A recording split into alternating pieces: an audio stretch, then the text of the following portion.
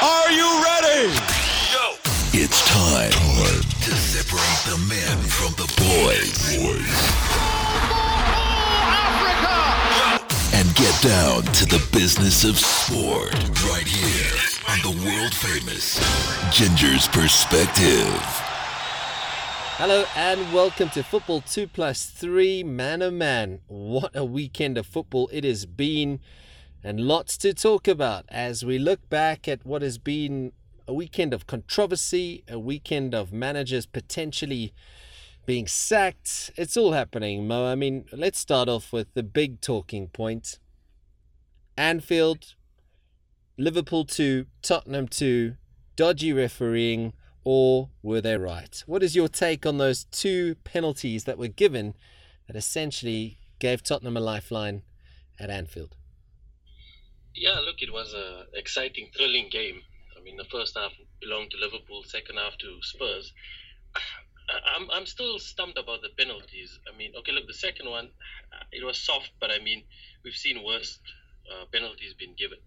But the first one, I mean, where Harry Kane missed, that there, to me, he was offside. I don't understand this ruling of a defender touching the ball that, kept the ball in play, and I don't get it. I thought that if you're offside and you motion towards the ball, then it's offside. Yeah. It could never have been a penalty. But maybe we don't understand the rules, apparently, from what has been on the TV and on online. It was the right call. Well, I've got a statement here from the PG Mole, which is, I suppose, the referee's official, the organisation that looks after the refs, I imagine. And it says, John Moss was in a good position to see that a Liverpool player deliberately played the ball before it fell to Harry Kane in the penalty area. He then correctly judged that Kane was fouled by Loris Karius. However, given the speed of the attack, he was uncertain of the identity of the Liverpool player who kicked the ball. Eddie Smart, having identified that Kane was in an offside position, correctly sought clarification on whether Lovren had deliberately played the ball. His question created some momentary confusion when Eddie asked if Lovren had touched the ball. Moss knew a Liverpool player had touched the ball, but not that it had been Lovren. He then asked a question to his fourth official, Martin Atkinson, and acknowledges that referencing TV was misguided. Atkinson did not reply to the question, so he had no involvement in the decision. Having properly reflected on the questions asked, John knew that a Liverpool player now identified as Lovren had played the ball and that no offside offence had occurred. He then awarded the penalty. For the avoidance of doubt, Atkinson did not view a television monitor and did not relay any information to the on-field officials.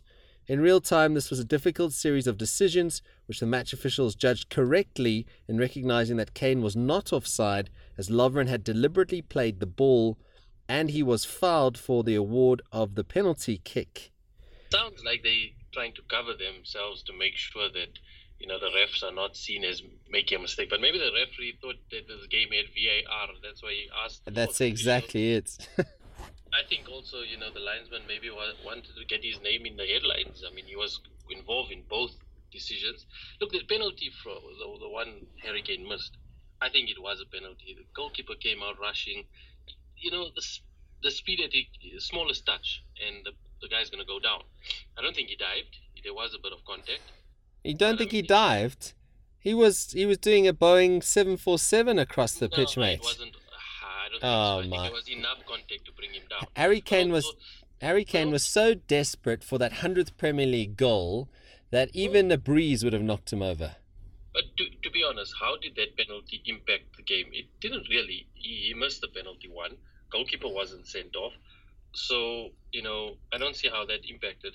We should rather be talking about Karius's mistake that, gave Spurs the equalizer. Or maybe Mo Salah's brilliant second goal. I think Mo Salah was outstanding. He's something. I'm proud to say he's got a name. He shares a name with me. I mean, Oh, it's magical. Great name. He's got to be in your fantasy team, by the way, Mo Salah. You've got to get him back in the mix. All right, let's not get too carried away here. Last thing on the penalties, I think they were very soft, and we could debate until the cows come home where they were or they weren't. End of the day, it begs the question: should VAR be at all the games now? Because there's so much at stake You look at Watford, and we'll get to the Watford result against Chelsea in a moment, but if you look at Watford, for example, 6 points separates them from a place in Europe, and 6 places down, or 6 points down, sees them in the bottom half in the relegation zone. So at this stage of the season, no one can afford to drop points, especially in a crucial game like a Liverpool-Tottenham game. Look, absolutely. But going on to your first point, I still don't believe VAR needs to be introduced into the Premier League. Yes, it's all a measure of split-second decisions, all of that. But think about it. If it were introduced, right, what would we talk about after the Spurs Liverpool game? Nothing. No, exactly. Every decision would be spot on. The Liverpool supporters won't feel hard done by. All of those. Harry Kane still wouldn't get his 100th goal. So it would just kill the spirit of the game. I like the way it is. It's imperfect, and that's what makes it brilliant. And staying on the topic of soft penalties, how bad was that one given against Newcastle? Thank you for acknowledging it. A lot of people giving me stick on social media. How many times have we seen in that small little area defenders tugging on shirts, strikers tugging on shirts all the time? It didn't pull him down. It was a little hold. So I thought it was a very soft penalty. That said, though, Newcastle could have taken 5. So I'm happy to walk away with a point from a place which hasn't been easy to win at. And I think this point could be invaluable if I look at what's happening in this table. It is a mess. West Brom at the bottom on 20 points. Then it's Huddersfield on 24, Stoke on 24, Swansea 24, Newcastle 25, Southampton and 15, 26. Then it's Palace 27, all the way up to Watford potentially. Okay, maybe not so much Watford, but West Ham could all be sucked into this relegation battle with, 12 more games to go in the season? Yeah, I think this season is going to be the most interesting in terms of the relegation. That gap is so tight, and that's why maybe it's important for Newcastle to have picked up wins against these teams in and around them. And also, you see the likes of Swansea picking up wins against Arsenal, against Liverpool. Those type of results is good for them because, if you're beating guys that are not in the relegation zone, you are definitely looking at, staying up. It's going to be, in the words of the great Sir Alex Ferguson, squeaky bum time all the way to the end of the season, which is not far away, actually, if you think about it. This weekend, Manchester United travel to St. James's Park. And it's funny because I would rather be playing Manchester United at Old Trafford than playing them at St. James's Park because Newcastle seem to lose the plot at home. They really have been woeful at home. So I don't hold any hope for this weekend. I hope Slimani gets a nod. Apparently he will be fit. We'll have to wait and see. The Kennedy has impressed me. It just shows that the quality of player Newcastle have at the moment is championship standard. And yes, we've spoken about, all due respect to the players, I love Newcastle, the club. But you bring in a guy like Kennedy and immediately, even at 21, far from the complete product, he's raw. He just shows the little bit extra, the class, what a difference it makes. So, we'll have to wait and see. Hopefully Samani's fit and we can at least get 11 games out of him now and get some crucial wins, because that relegation mark, I think, could be around 35, 36. I don't think it might even be lower. It's going to be messy, man. That's all I can tell you.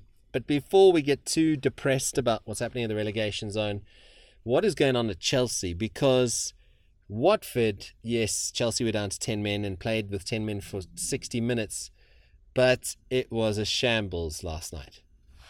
Yeah, they were totally destroyed, and I think Chelsea are in a bit of a mess at the moment. You can see Antonio Conte, I think he's lost the plot. He doesn't want to be there. He's open about them. Well, sack me. He said whatever. He gives all of his, his hard work and everything. But I think he's got it wrong. He got it wrong from the beginning. He should never have gotten rid of Diego Costa. He's frozen out David Luiz. And, I think he's blaming other factors. The players are not, but he's to blame. He should have looked at the situation the way it is. Last season, Chelsea were champions, yes, because they played a lot less football. They had no Champions League or anything to worry about. This season, they had a lot, and it's taken its toll. Yeah, I think let's hear from Antonio Conte now after the defeat, the 4-1 defeat to Watford, and get his thoughts. And the message is very clear. He has no intention of leaving, but he says it's kind of out of his hands. Let's take a listen, talking to the BBC. As you say, the coach takes the blame. So where do you think this leaves you? Your position? My position? But my position is always the same. I stay here, I try to work, and I try to put all myself for in my work. If this is enough, it's okay. Otherwise, the club to take another decision. Is it fair to say that the pressure is building upon you? But for me, yeah, the pressure. But the pressure.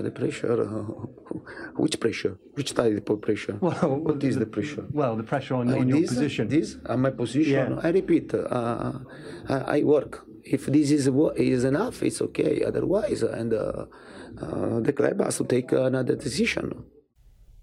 The question, Mo, is: do you think you can have a manager who says he's giving in 120% and whatever, and he's trying to do this? Are the Chelsea players doing a Mourinho on him? Because at the end of the day, I mean, it just showed. That's what happened to Mourinho at Chelsea. They lost the plot with the manager. They said, screw this. And then the next thing, they were champions. Yeah, I think he's lost the dressing room of a lot of the players. And I don't think they want to play for him. I think they're just looking to either see out the season or maybe just hoping he gets sacked now.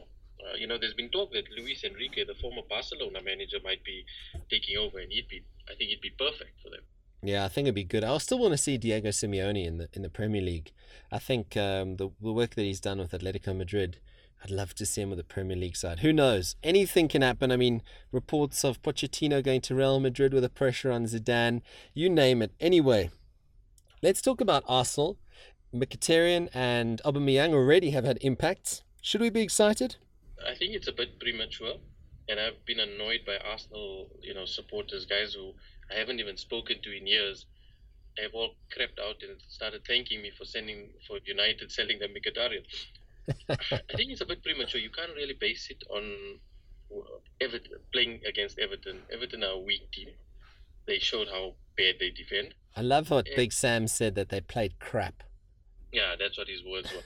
And also, it's early days. Mkhitaryan is that type of player. Going forward, he was fantastic. But, football's changing. You have to be able to do defense as well as attack. The days of teams just winning, you score 4, we score 5 are over. And that's why it never worked out for him at United, is that he wasn't willing to defend. And Arsenal are going to have those type of games where everybody's going to be back defending. And if he doesn't excel in that, if he only wants to play offensive, then he's going to evaporate quicker than a dam in Cape Town. Yeah, let's hope it rains in Cape Town soon, and that it rains for Mkhitaryan, because, I mean, Arsenal, I know they get a lot of stick. I still love the way they play, and when they get it right, they're so awesome to watch.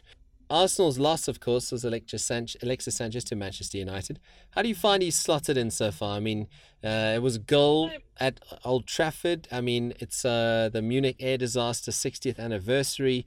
I mean, firstly, just want to say a lovely touch by, I saw you retweeted it at Football2plus3 on Twitter, a City United, City and United remembering that tragic incident from 60 years ago.